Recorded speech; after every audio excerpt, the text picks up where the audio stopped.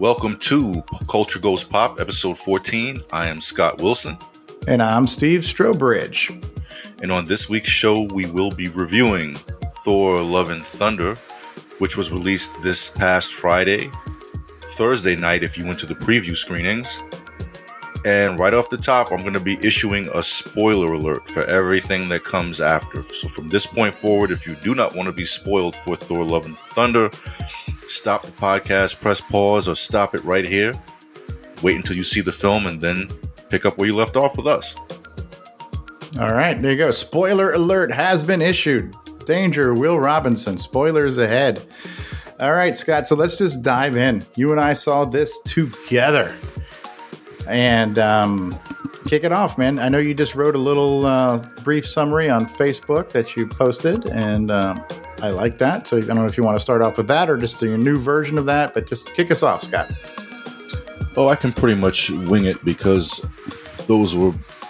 while that summary pretty much summed up my thoughts. Long story short, in a nutshell, I enjoyed the film, but I think that in this movie, we sort of see the MCU approach to humor being taken to its limit or its logical conclusion. I think if they push it much further, or if they go much further in that direction, you're running a risk of these films having no stakes at all, just feeling so lighthearted and so irreverent and so light as a feather that nothing is going to really stick to you or get a visceral reaction from you as a viewer. I think that Taika Waititi's approach, it felt a bit fresher in Thor Ragnarok. I think in this one it felt a little bit more forced. I'm not sure exactly why that is, and that's not to say that none of the humor works. That's not to say that the visuals aren't still vibrant and fun and all of that stuff, but it felt a little strained this time. I could feel some of the jokes did feel a little forced. And the film almost did feel meandering there in the middle act. I think that when we get to the point in the film where Gore, the God Butcher, plays a more prominent role in the proceedings, that's where the movie really picks up for me. And from that point on, I'm on its wavelength, and there's stakes and there's, consequences to what happens. But long and short, I like the film, but with some reservations. Right, I would agree with all that. I think the escape clause on the humor-heavy approach to this is that the story is being told. It starts off by, now gather around, kids, I'm going to tell you a story about Thor, right? So it starts off by framing this to where the story is being retold by the rock dude whose name I can't think of right now, right? Is Rock Friend, right? So you're hearing the retelling of it as a campfire story to kids.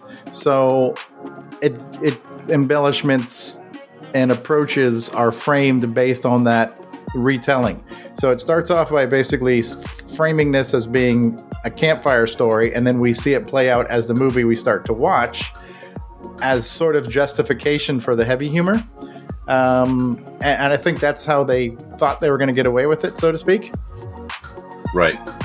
But, where Thor Ragnarok was what I would call an action comedy, because it had the perfect blend of action and comedy. Now, Thor Love and Thunder, as far as Act 1 went, I was first thinking, well, maybe I'd call it a comedy action because it was more comedy than action, but it's so much comedy, I feel like Act 1 was just a comedy, because it was all humor. Yes, they were acting out action-y type scenes, but it was done so comedically that I feel like Act 1 was a straight-through comedy. And like you say, it wasn't bad, but I feel it was just too much comedy and not a balance of comedy. And of course, everything paid off in the end. And long story short, I love the movie. I would highly recommend anybody go see this movie, but I do feel for my own taste that it was way too comedy heavy up front. Right. And that's my biggest criticism about the film. I think at this point, I'm beginning to wonder if the MCU is sort of using that kind of humor as a security blanket. Because that was one of its strengths, I felt. starting out in the earlier years of like phase 1 and phase 2, I felt that the humor was kind of one of its strengths, was that, okay, we're not going to do the same thing that DC has done with its characters as of late. We're not going to take the Christopher Nolan / Zack Snyder approach of grimdark edgelord serious.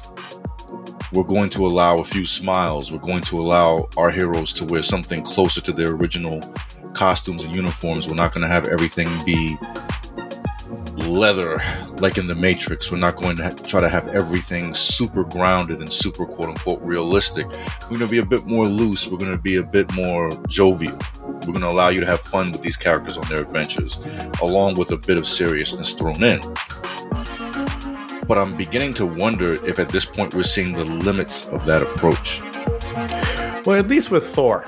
And I think this Thor became a runaway train in a way, because Thor Ragnarok was probably the best received Thor movie because of the comedy. And another one that pulled this off pretty well is Guardians of the Galaxy, right?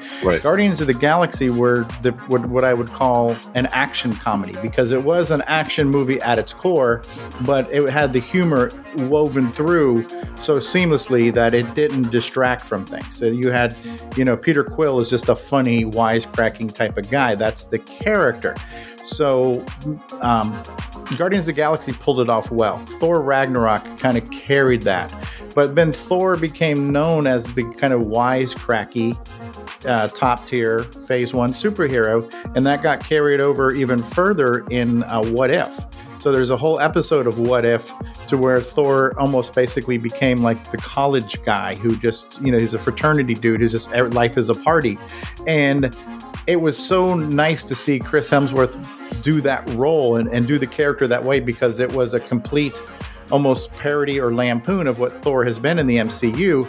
But I feel like people loved that approach to Thor so much that they just started running with that. And so we kind of got, college Animal House version of Thor in this movie in live action. And again, at the end of the day, the movie worked.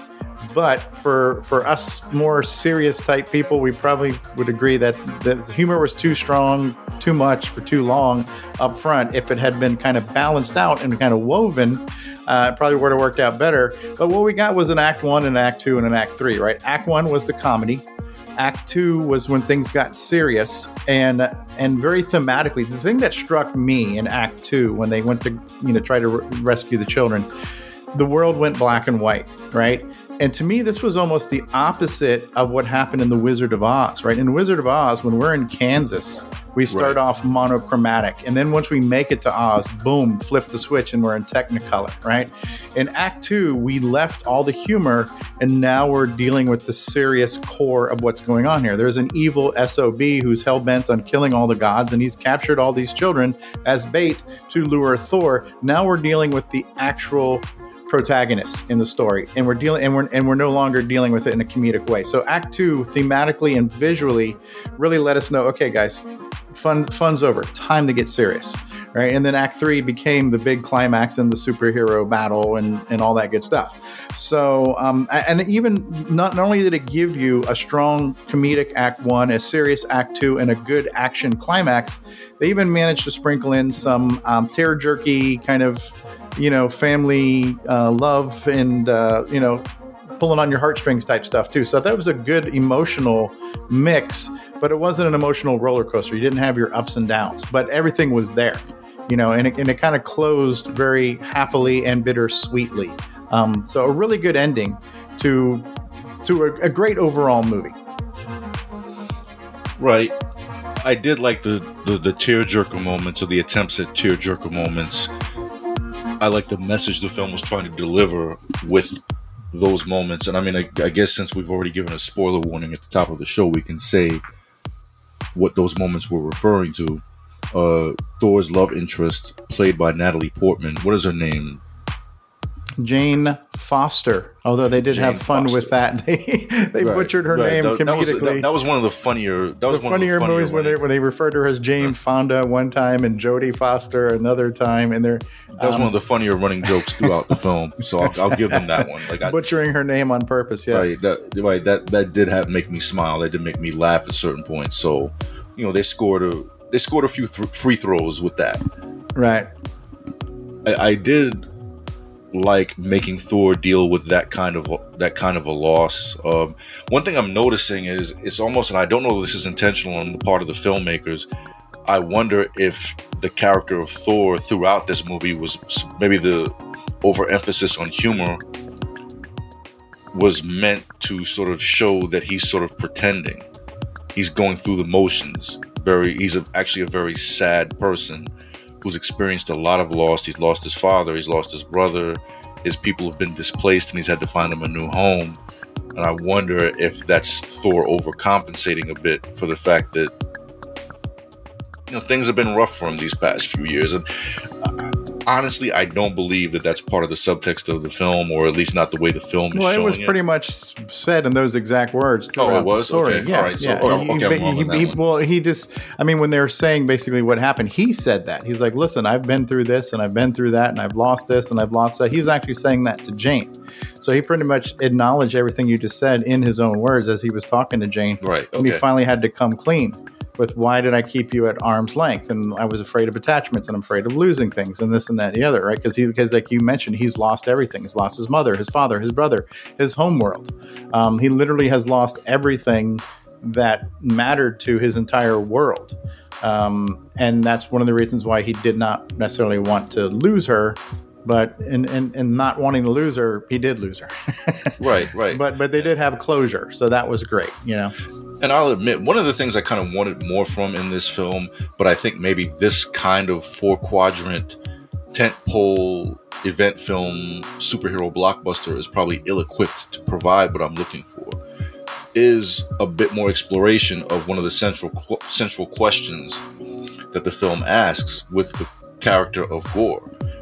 What happens when the gods that you worship, what happens when you feel as though your prayers have not been answered by those gods? How do you deal with that? How do you deal with real loss when the one thing that your life is centered around, you feel as though the gods have either taken that from you or allowed that to be taken from you? And that's a question that Christianity deals with quite a bit if you ever read the Bible.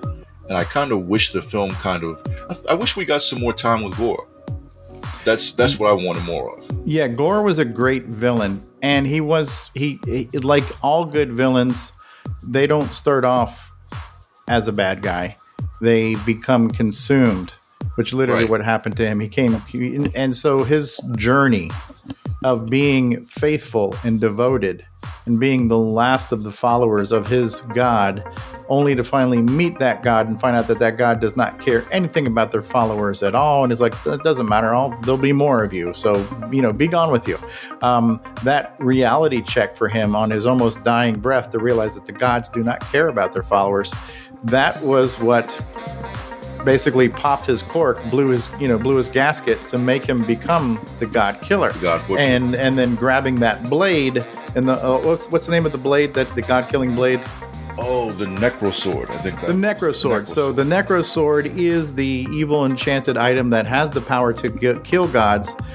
In order to grant that power to its wielder, it also then consumes them and corrupts them. So the tool he used to exact his revenge was also the one that corrupted him to put him on the dark path that he was on. So the whole idea of how he became the villain was done well. He was a faithful person who realized that having misplaced faith was the wrong thing to do. So now he's taking out his revenge on all of the gods. So listen, are there bad, just like politicians or people in law enforcement or celebrities or anybody else? When you have people in power, are there bad people who are corrupt and abuse that power? Absolutely. But does that mean that all politicians are bad or all police are bad or anything else? No. But he basically said, we had a few bad apples, so I'm now going to chop down every single apple tree in the multiverse. So took it to the extreme, just becoming completely obsessed and possessed, literally, on that voyage. So it made him a very interesting villain. And some of the news I remember reading leading up to this was people saying that Gore was now, and Christian Bale's performance of Gore, they were kind of ranking him as the best villain in the MCU to date. And I feel that's a really broad bold claim, and now having seen the movie, I would not necessarily agree with that claim. I wouldn't say he was a bad character. I wouldn't say he's a bad villain. I certainly wouldn't say anything negative about his performance, but we've had so many good villains in the MCU. Obviously, the biggest one being Thanos. And Thanos was a very complex character. He was not evil or homicidal. He honestly felt he was doing the universe a favor by ridding half of its population so it would not struggle. So he didn't do that just to be sadistic, right? There were really good villains. Loki was a great villain. Loki being the villain in the first Thor movie and the first Avengers movie. Loki was a really interesting character who was twisted but had some goodness in him. He was a complex character. The Red Skull was an interesting villain. He was evil to the core, but he was in. So we've had a lot of good villains. So to say that Gore is the best villain the MCU has had, I don't think is fair to the other good villains that we have had. But is he on par with all of them? Absolutely. He is as good as and equal to what Thanos was throughout the Avengers run. And Christian Bale's performance was stellar. I mean, when you see the guy, he looks emaciated. He looks like a starving guy in the desert. His eyes are socketed in. He's really thin. He looks like a guy who literally was starving to death to find his God in that opening scene. So what Christian Bale brought to that role, he brought blood, sweat, and tears, heart and soul to it. So I'll give him 1,000% credit for doing the role, but I don't think it's fair to say that villain as a character was the best villainous character we've had, but I think he's on par with the best. He's equal to the best.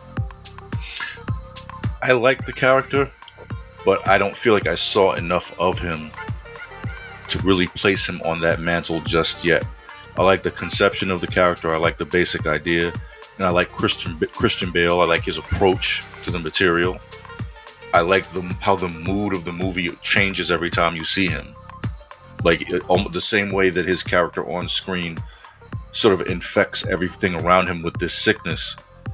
That's the effect he has on the viewer. Whenever you see him, it's sort of a reminder that, okay, yeah, with all the fun and games that are going on, eventually we're going to have to come down to business with this guy. So it's all going to come down to a confrontation with him. But I don't think we saw enough of him. And that's kind of been a problem with a few MCU films, is sometimes they don't really give us enough time to sit with the villain to really get inside of his brain and to really understand why he feels the way that they've done it a few times. They did it with Killmonger very effectively in Black Panther. I thought there have been a few other times. I mean, Thanos, arguably Infinity War was more his movie than it was the Avengers in many ways. He was kind of the hero of that story. As they say, everybody's the hero of their own story. So even though he was the villain, in his mind, he was still the hero. And the ending of Infinity War with him sitting and looking at the sunrise or looking at the horizon or the sunset from his farm kind of, I think, put the period at the end of the sentence and emphasizing in his mind, he just did what was right. With Gore the God Butcher, I would have liked to have spent more time with him, and I kind of didn't necessarily like that the movie seemed to be done with him, or the MCU seemed to be done with him at the end of this film. I feel like we could have gotten more out of that character. It would have been nice to see him again. Maybe we will. I don't know. Yeah, because of Disney Plus and because the whole multiverse has been opened, I wouldn't say that we necessarily have seen the end of him, but the movie definitely brought his story to a conclusion. But Marvel has a way of stringing things along later on. Right. So, but he was definitely a character worth more exploring and seeing more of. But sometimes less is more, because the fact you're saying, I wish I saw him more, sometimes that's a good thing. When you get too much, then you might be saying the opposite. Oh man, there was this all about him, and like the Kylo Ren. Oh my God, this guy's just a whiny guy who throws temper tantrums. So sometimes be careful what you ask for. The fact that you felt like you wanted more is probably a good thing, because leaving the audience wanting more is one of the good things of storytelling, right? So, but he was a great villain. Let me mention just some things that I liked about the movie, so listeners don't walk away saying, geez, this guy is being so hard on this thing. I saw it the other night with the wife and kids, and I thought it was a lot of fun. I did like the needle drops. I thought one of the most effective things in Ragnarok was the use of Immigrant Song by Led Zeppelin.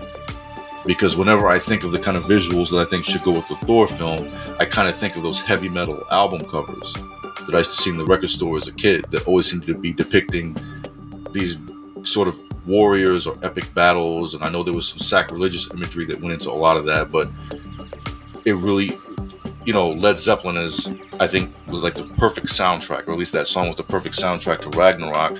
I liked the Guns N' Roses Needle Drops this time around. I don't think they were as effective as Immigrant Song, but I think that they did set a nice tone for the proceedings. They kind of gave you an idea of the spirit in which this film was going about its business.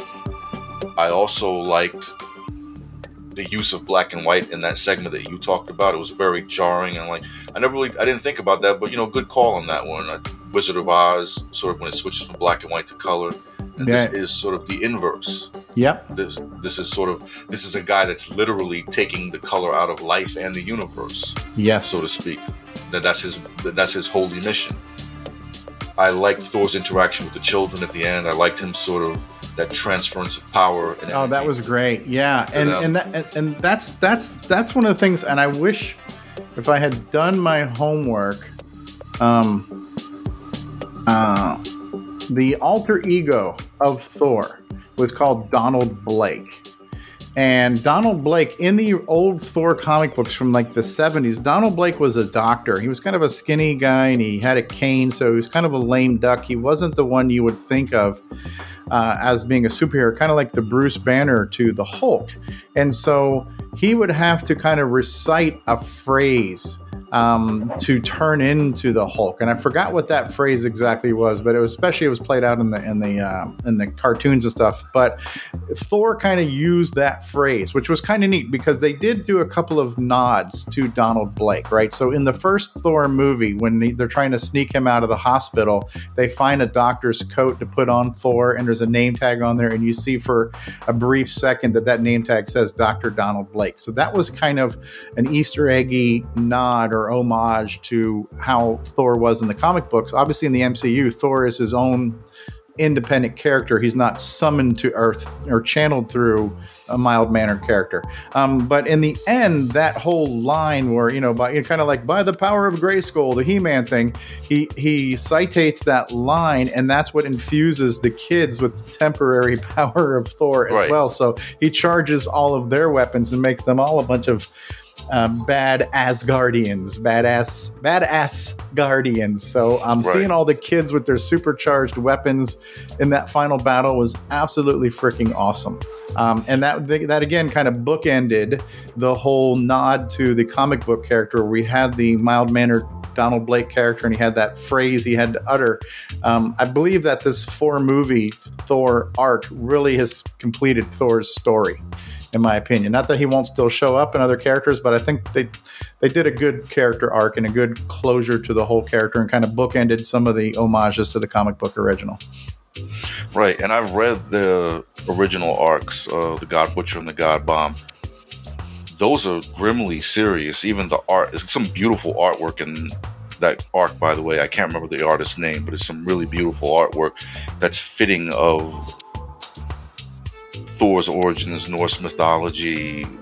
It feels appropriate for the material, but tonally, it's again very different from what the MCU has offered, and that's usually the case with most of Marvel's adaptations of their own comics. They're not always tonally in line with what's on the page, and they shouldn't necessarily be that. I'm not one of these guys that thinks that everything has to be slavishly beholden to the source material. I'm all for, experimenting, trying out new things, because film and comics are two different mediums, so you need that kind of experimentation. One thing I also liked was just the irony of the conflict at the center of this film is that Gorr is coming up against Thor, who's effectively a god, the god of thunder. Mm-hmm. But in Thor's case, we've seen he's grown into a god that tries to do right by those that have faith in him. Or just to do right, period. Just to do right, period. Yeah.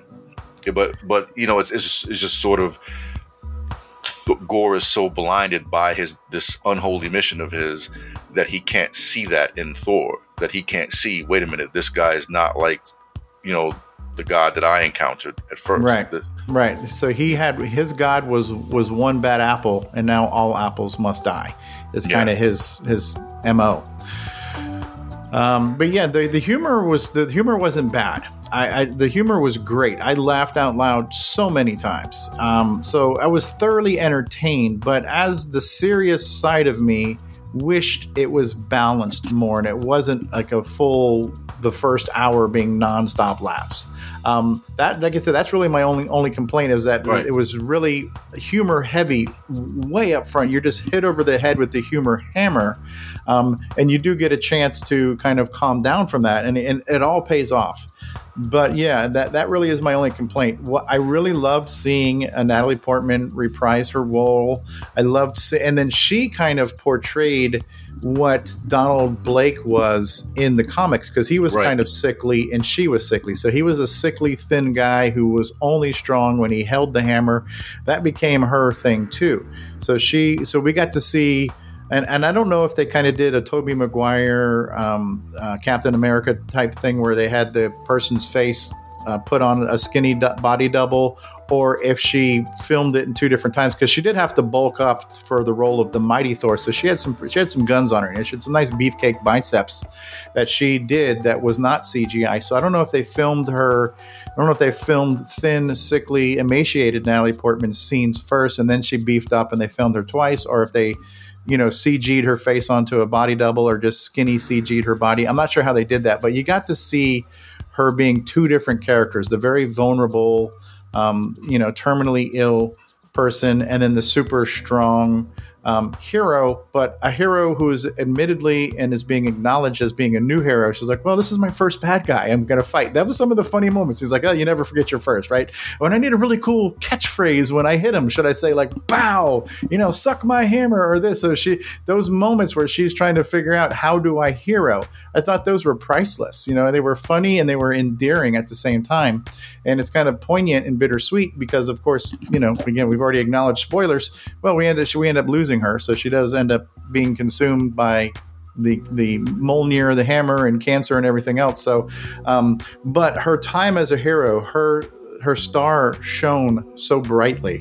Her hero moment was a glorious one, and I think also a fitting way to close that character arc in these 3 or 4 movies, where she wasn't just the throwaway love interest. She was a big part of Thor's life, and she actually ended up helping save the day with Thor. I thought was great closure for their relationship and for that character.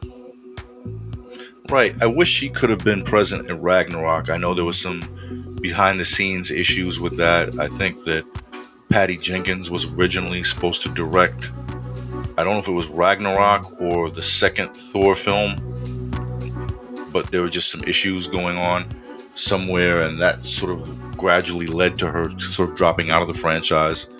I wish that she could have been there for each entry. It would have felt a bit more complete. Right. Instead of feeling sort of like a callback, because at this time it kind of feels like a callback because she was absent for an entire film.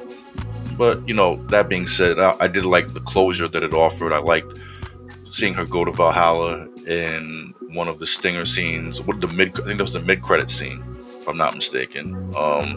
The mid-credit scene revealed the future villain. There was the final post-credit scene where we see her going to Valhalla with Idris Elba. All right, so I got that. Yeah. I got that screwed up. But and then in the mid-credit scene that reveals, again, spoiler alert. If you've been listening this far, you obviously don't care about spoilers, but I'll put it out there again anyway. Major spoiler alert: Hercules has now been introduced into the MCU, and Hercules has been a character with Marvel, I'm not sure how many decades, but so we're going to see him now, and I'm guessing that's going to be a major conflict in the next Thor film. Time will tell. And I'm sorry, Scott, but because we talk about pop culture and all kinds of movies, I can't say or listen to the name Hercules without doing the whole Eddie Murphy grandmother thing with the Hercules. From the Nutty Professor. So I was waiting for you to do that. But anytime I get the chance to say the word Hercules, that's how I say it. I say Hercules. Oh, yeah. But yeah, so. Oh, got you. No, I wasn't even thinking. That wasn't even on my mind. That's just burned in my mind. It's like another thing, too. I've been thinking about this. Like your name. There's 2 sound drops that I should be running for you because your name is Scott Wilson. And the sound drop that runs through my head all the time is the old Dennis the Menace. Hey, Mr. Wilson. That I've heard all my life. and then the other one is the woman from the Austin Powers when it's referring to Scott Evil. She's like, Scott! You know, the high-pitched scream of that. So It's like, I almost feel like I need to have those sound drops queued up that anytime I mention your name, I have to refer to you by one of those 2 names. But Hercules, to me, always has to be said 3 times. Hercules. Right. Hercules. Because other than that, you're going to be thinking about those old, who was it, Steve Reeves that played Hercules in a bunch of older films decades ago. Yeah. I can't remember. Yeah. I can't remember it all, but yeah. But yeah, well, so it doesn't sound like we're poo-pooing on the movie. We both enjoyed the movie. I think we did say that briefly up front. Let me talk about some things in the movie, too, that I thought Marvel did well with, too. And it was kind of dealing with what a lot of people refer to as wokeness in certain movies. So Valkyrie is being revealed as a homosexual character. She likes women, but it wasn't thrown in your face. You know, you hear her being mentioned that, yes, she did have someone that she loved and lost, and they refer to her lost love as a she. So they're acknowledging that this is a woman who loves other women, but they didn't beat you over the head with it. And the other one too, I can't think of Thor's friend's name, the Rock dude. What's the Rock dude's name? Help me out here. Let me see here. We've got the we need to ask here. Google. We got the information here. I just pulled up Korg. Okay. So his name is Korg, K-O-R-G, Korg. He's the funny guy. He's the comic relief. He's the one who starts off telling the stories. So Korg, in a way, is also revealed as a species that is basically a same-sex species where all of them are male. And so they kind of procreate by holding hands over the lava pit until a new rock baby is born. But all of their species is male. So they also dealt with another kind of same-sex relationship, but in a way that was it was subtle and tactful and tasteful, and it didn't beat you over the head. Because this is what I hate hearing, because I haven't seen the new Buzz Lightyear, but apparently there's a scene in the new Buzz Lightyear of some type of same-sex quote unquote issue for some, and all you hear about is how everybody's trying to be woke now. And Disney and Marvel and everybody are just trying to be so woke and just kind of beating this stuff over people's heads. I didn't feel like I was being assaulted by saying, hey guys, people are gay and it's okay, and deal with it. It didn't feel that way. It was just mentioned as a fact of life because that's what it is. And in reality too, it's a fact of life. And so it played out very well. So there's some things that were running through my mind as I was watching it, Right. Most people that word woke, it's one of those words that gets so overused and abused that I'm starting to wonder if the people who keep using it in a derogatory fashion, if they even understand what it was initially supposed to mean by the people who first started using it in that way. So I'm not even going to address that one. Okay, we won't address the whole, Yeah, I'm not going to address that and one. another one too, I just remember reading the headlines about how certain countries did not want to play the new Doctor Strange movie because of some homosexual element to it. And it turns out the only quote-unquote homosexual element was the fact that America, the girl in there, America Gonzalez, I feel so bad not remembering things, but yeah, she acknowledged having 2 mothers, and that was it. So it wasn't like the character herself was gay or had same-sex relations on camera or anything like that. She just said, I have 2 moms, deal with it. But there were countries that were getting all upset about that they weren't going to air the movie in their country. So when you hear these kind of big headlines and scandalous things, you really have to wonder what's going through people's minds. I like it when we can acknowledge that the world is a mixed bag, We have all kinds of cultures. We come in different sizes and shapes and colors. And yes, like it or not, there are same-sex relationships. It's part of life. And if we can do it by showing it as this is just how it is, and we're not trying to beat anybody over the head with it, and it's done well, I think that's just depicting how the world is. Not only how the world is here in reality on our planet Earth, but how other versions of us in Fantasyland should be too. It takes all kinds to make the multiverse go round, Right. I mean, and it's unfortunate that we need our popular media to even let certain people know that the world is a quote unquote mixed bag. I would figure any adult with half a brain would have processed that much by this point in life. But, it's just one of those things that it is what it is. And I think you're always going to run into that. I mean, especially now that American popular movies, Hollywood blockbusters in the last 20 years, and even before that, they're kind of now seen as a major export. These things are made to gross $1 billion. They have to gross $1 billion just to be in the black in certain cases. If they don't gross over $1 billion, they are not seen by the parent studio as profitable. And in order no film, at least up until this point, has made $1 billion just domestically. You need to play internationally to make at least half of that gross. So you're going to run into barriers like this in certain continents, cultural and religious. Right. Yeah. So this is not the last time you're going to hear about those sorts of things. And for me personally, they just they fly over my head at this point. Yeah.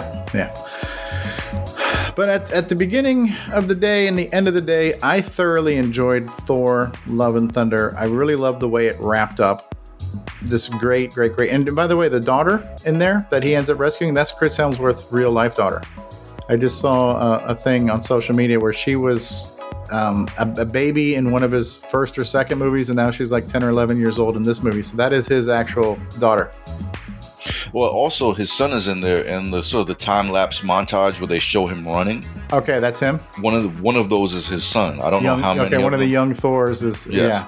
And I thought that was great because at the end of the at the Avengers Endgame, we see basically Big Lebowski, Fat Thor.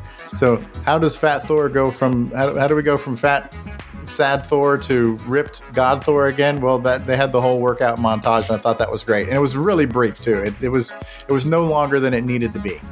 Speaking of ripped, Chris Hemsworth is rumored to have been 250 to 260 pounds during the filming of this, and it really does show. I mean, if anybody has ever had a comic book physique in any of these Marvel films, he has achieved that. Yes, he definitely had the godlike body in this movie. And he had to eat 8 meals a day. Wow. To maintain that body. And I eat 2 and it goes straight to my hips. So Right. Well, you don't have a personal trainer yelling at you the whole time. I'm not burning 10,000 calories an hour with my workout regime. I can tell you that much. Right. So, right. But that's part of the package. That's how he earns his check. Yeah. So yeah, definitely give it a huge thumbs way up. At the end of the day, it was everything you wanted. I wish they would have mixed it up a little bit more, but listen, I didn't write the movie, and I couldn't have wrote a better movie myself. So thoroughly enjoyed it. Great entertainment. Great addition to Phase 4 of the MCU. Everything that I'm reading now, they're saying that Phase 4 is the muddiest phase because there's so many things going on, and it's really hard to connect the dots. So when you have things like the Eternals and Shang-Chi, and you have all these streaming series like Falcon and Hawkeye and Miss Marvel, and now this Thor movie, and the guess here is that we're heading towards a Secret Wars, which would be the next Endgame type level, Avengers level event. But if we're getting to the Secret War, and the Spider-Man movies too all kind of fit into this, where it's not really clear. Doctor Strange and the Multiverse of Madness, all these things are happening in Phase 4, but in phase one, it was so obvious where we were going. We had a few movies that were obviously leading towards the assembling of the Avengers. It was almost being telegraphed to us. And then once we started the Avengers, it was so obvious where we were going with getting all these Infinity Stones that we were heading towards a showdown with Thanos. So, those first couple of phases, it was very clear the direction of where we're going. Right now, phase 4, it's very unclear where is the pun intended end game of this phase. What's going to be the summit here, the pinnacle and the climax to all these movies and streaming series? I'm not sure that it's obvious. It's not very obvious. And Thanos provided perhaps the greatest beacon that any mega franchise in movie history has ever had. From the moment we saw him in, I can't remember if it was the mid-credit scene in Avengers or the end-credit scene in Avengers, but from the moment the audience saw him and saw that grimace from the side, that side profile grimace, he provided a great beacon. That was something that our heroes were hurtling toward. He was the end goal, the end game of the title. Yes. I don't know if Marvel, I've often wondered, can they pull that same hat trick twice? I don't know if they could use, say, Galactus in the same way that they've used Thanos. I don't know if it would have the same effect on audiences, but yeah, I would, to the earlier point, I do think that this phase feels rather muddled, and I'm sure there's probably some game plan that Kevin Feige has implemented that we aren't seeing yet or hasn't crystallized yet. But for my money, I'd say that muddled is a good word. It feels sort of rudderless. Rudderless. Okay, a ship without direction, a ship without a course, huh? Yeah, we could be wrong. We could be wrong. So it could be one of the things that once you see it, you're like, how did I miss it? I think one of the big disappointments with Multiverse of Madness is that the treatment we got to the multiverse in Spider-Man, how we brought back, we got 3 Spider-Men together and we got all the villains from 3 different iterations of these franchises and brought them all together. That bar was raised so high, I believe everybody wanted the Multiverse of Madness to just keep doing that. Let's just keep bringing in all of these other characters from other franchises that we wish we saw more of or that we never got to see. And so we got the first tease of the Fantastic Four with Mr. Fantastic, most intelligent man alive, But I think people were disappointed because people wanted to see freaking Tom Cruise as an alternate Iron Man, and we wanted to see this and we wanted to see that. And so we were just hoping to get a lot more of this. Let's just let's put together like the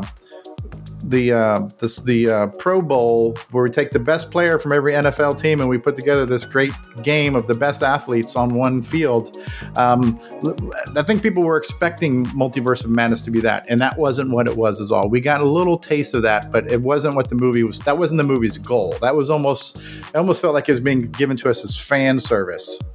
Because when you throw out the word multiverse, the gate has been opened already. The expectations are so high.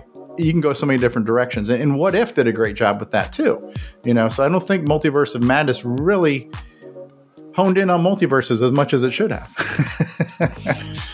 Well, as people who have been reading these things for decades and been following this stuff for decades at this point, for me, definitely most of my life, I don't know that anything can really appease our demands or our expectations. And people say that they go into these things without expectations. I'm always a little skeptical of that. I think we all have a certain level of expectations, especially if we were fans of the source material going into this venture.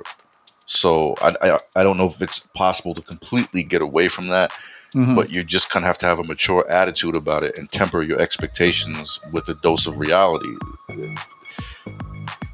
Nothing is going to live up to what you can create in your own mind. Absolutely.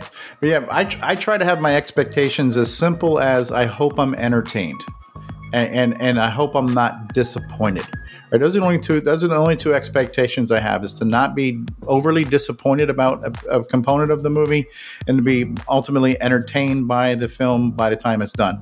And there hasn't really been a Marvel movie that hasn't done that to some level. In fact, my least favorite one has probably been the Eternals. And while I felt like there was disappointing elements to it, at the end of the day, it was still an entertaining ride that it took me through. So it kind of balanced out where my least favorite Marvel movie still wasn't a complete flop, but all the other ones, the big ones, they've all paid off in the end with being a good story and a good ending and a great action ride, Right. I mean, my personal least favorite is probably either Thor: The Dark World or Iron Man 2. It's probably one of those two, because I think that the MCU did get off to a bit of, they came full force rushing out the gate, with Iron Man, of course. And I think that they stumbled a bit with Iron Man 2. So it wasn't as clean of a takeoff as people remember it to be. Right. It's almost like you tripped over one of the hurdles. Right. Yeah. So, but at this point, there's so many entries. I think 29. I mean, I've lost count a long time ago. There's so many entries in this thing that you really can't realistically expect to love every single one of them. And it's kind of to the point now where you kind of got to parse out, just like with the comic titles themselves. When you go into the comic shop, you got to decide which ones you want to buy, what you're going to put on your pull list. You're not necessarily going to follow each and every one of them.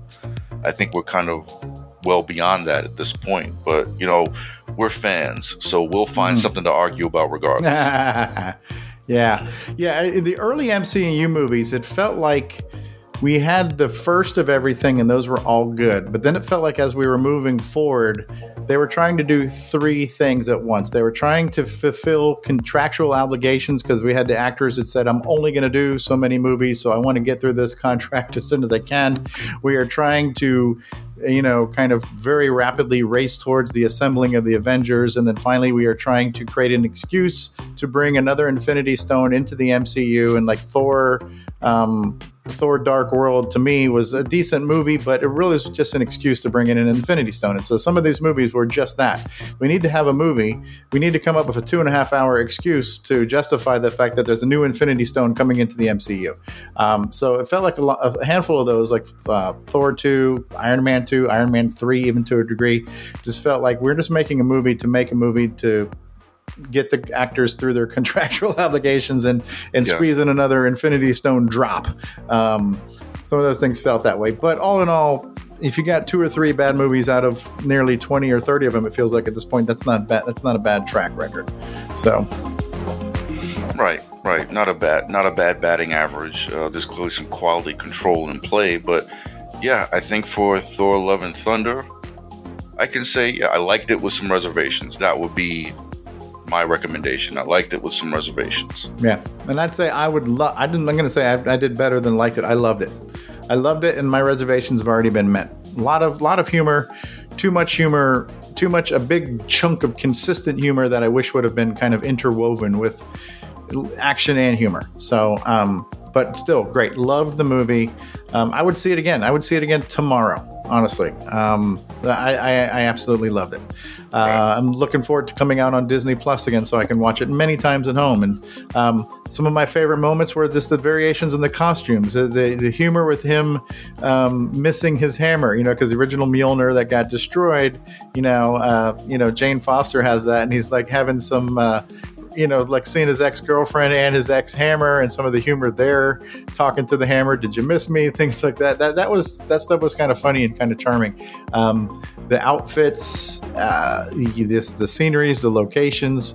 There's so many things. And again, the music, the Guns N' Roses. I love Guns N' Roses. I love Guns N' Roses so much, and I've heard them so much. It's almost like when I hear them on the radio now, or I'm hearing them on the playlist, I just hit next because I've heard Guns N' Roses so many times. Right. They've been played to death in my lifetime, but every time there was a Guns N' Roses drop in here, it was perfect. And so when you look at the final credits, there was at least 4 tracks from Guns N' Roses in this movie. So, great stuff. November Rain, Welcome to the Jungle, Paradise City. There's so many of these things in there, and it all served the story well. Again, maybe not quite as good as Led Zeppelin, but hearing all that guns, like AC/DC was Iron Man's thing, Seemed like Led Zeppelin was a little bit of Thor's thing, but now having Guns N' Roses in camp with Thor 2 is not a bad thing either. Right. Soundtrack, action, locations, costumes, special effects, visual effects. Another enjoyable scene was when they're acting out that play, the low budget play in Asgard, and Matt Damon's wearing the bad wig and playing as Loki, and the really bad stage effects with the hammer coming on a string like real slow and stuff like that. That stuff where they kind of made fun of themselves, I thought was hysterical as well. Some of the insider self-deprecating humor was great too. So it was just a mix of a lot of cool stuff.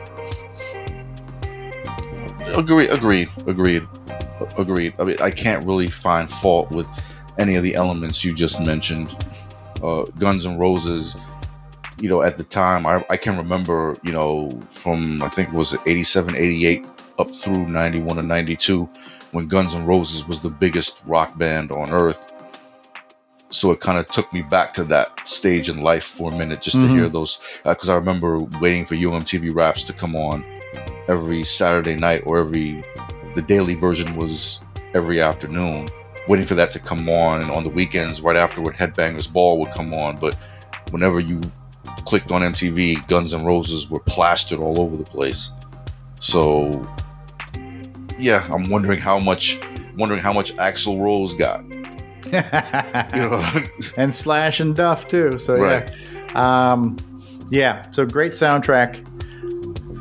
Loved it. So I'm just going to tease a few things that I've watched that hopefully we can talk about on next week's episode. So I have finished watching all of Ms. Marvel season 1. Right. Thoroughly enjoyed it. I've finished watching all of Moon Knight. Love that.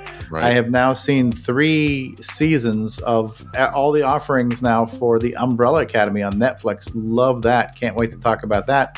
And by the time we do this next week, I'll be done with season 3 of The Boys. So I'll have a lot of things to talk about that I have seen that are all kind of superhero related. And hopefully you can catch up on some of those, at least Ms. Marvel and Moon Knight by next week.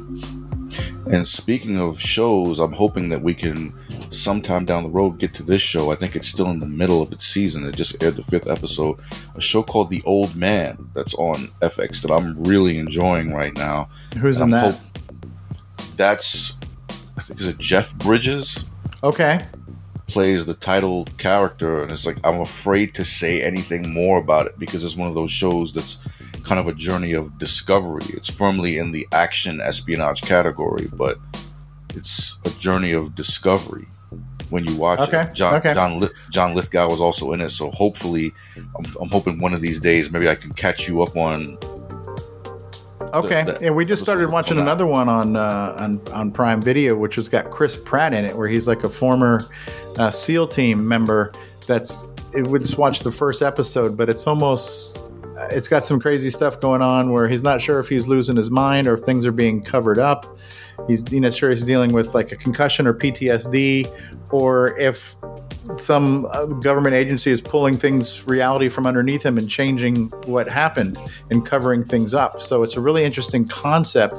Kind of almost reminds me of the movie with Tim Robbins, where the Jacob's Ladder type thing, where Tim Robbins is going through questioning reality type stuff. So there's an element of that reminded me of that. So just seeing the first episode and seeing Chris Pratt do something that's not Star-Lord and not a new Jurassic World movie was interesting. And he did a very believable soldier type character who's also a family man and struggling with his PTSD. So seeing the first episode of that looks like this is a promising series too. So lots of stuff, too many things to watch and not enough time. But speaking of time, I think we spent way too much time talking about this movie. But in summary, loved it. I recommend anybody and everybody who loves the MCU to see this movie. And I liked it with reservations, but love and like equals a recommendation. So we'll wrap up episode 14. I'm Steve Strobridge signing off. We'll see you guys next week. Next week. Peace. Peace.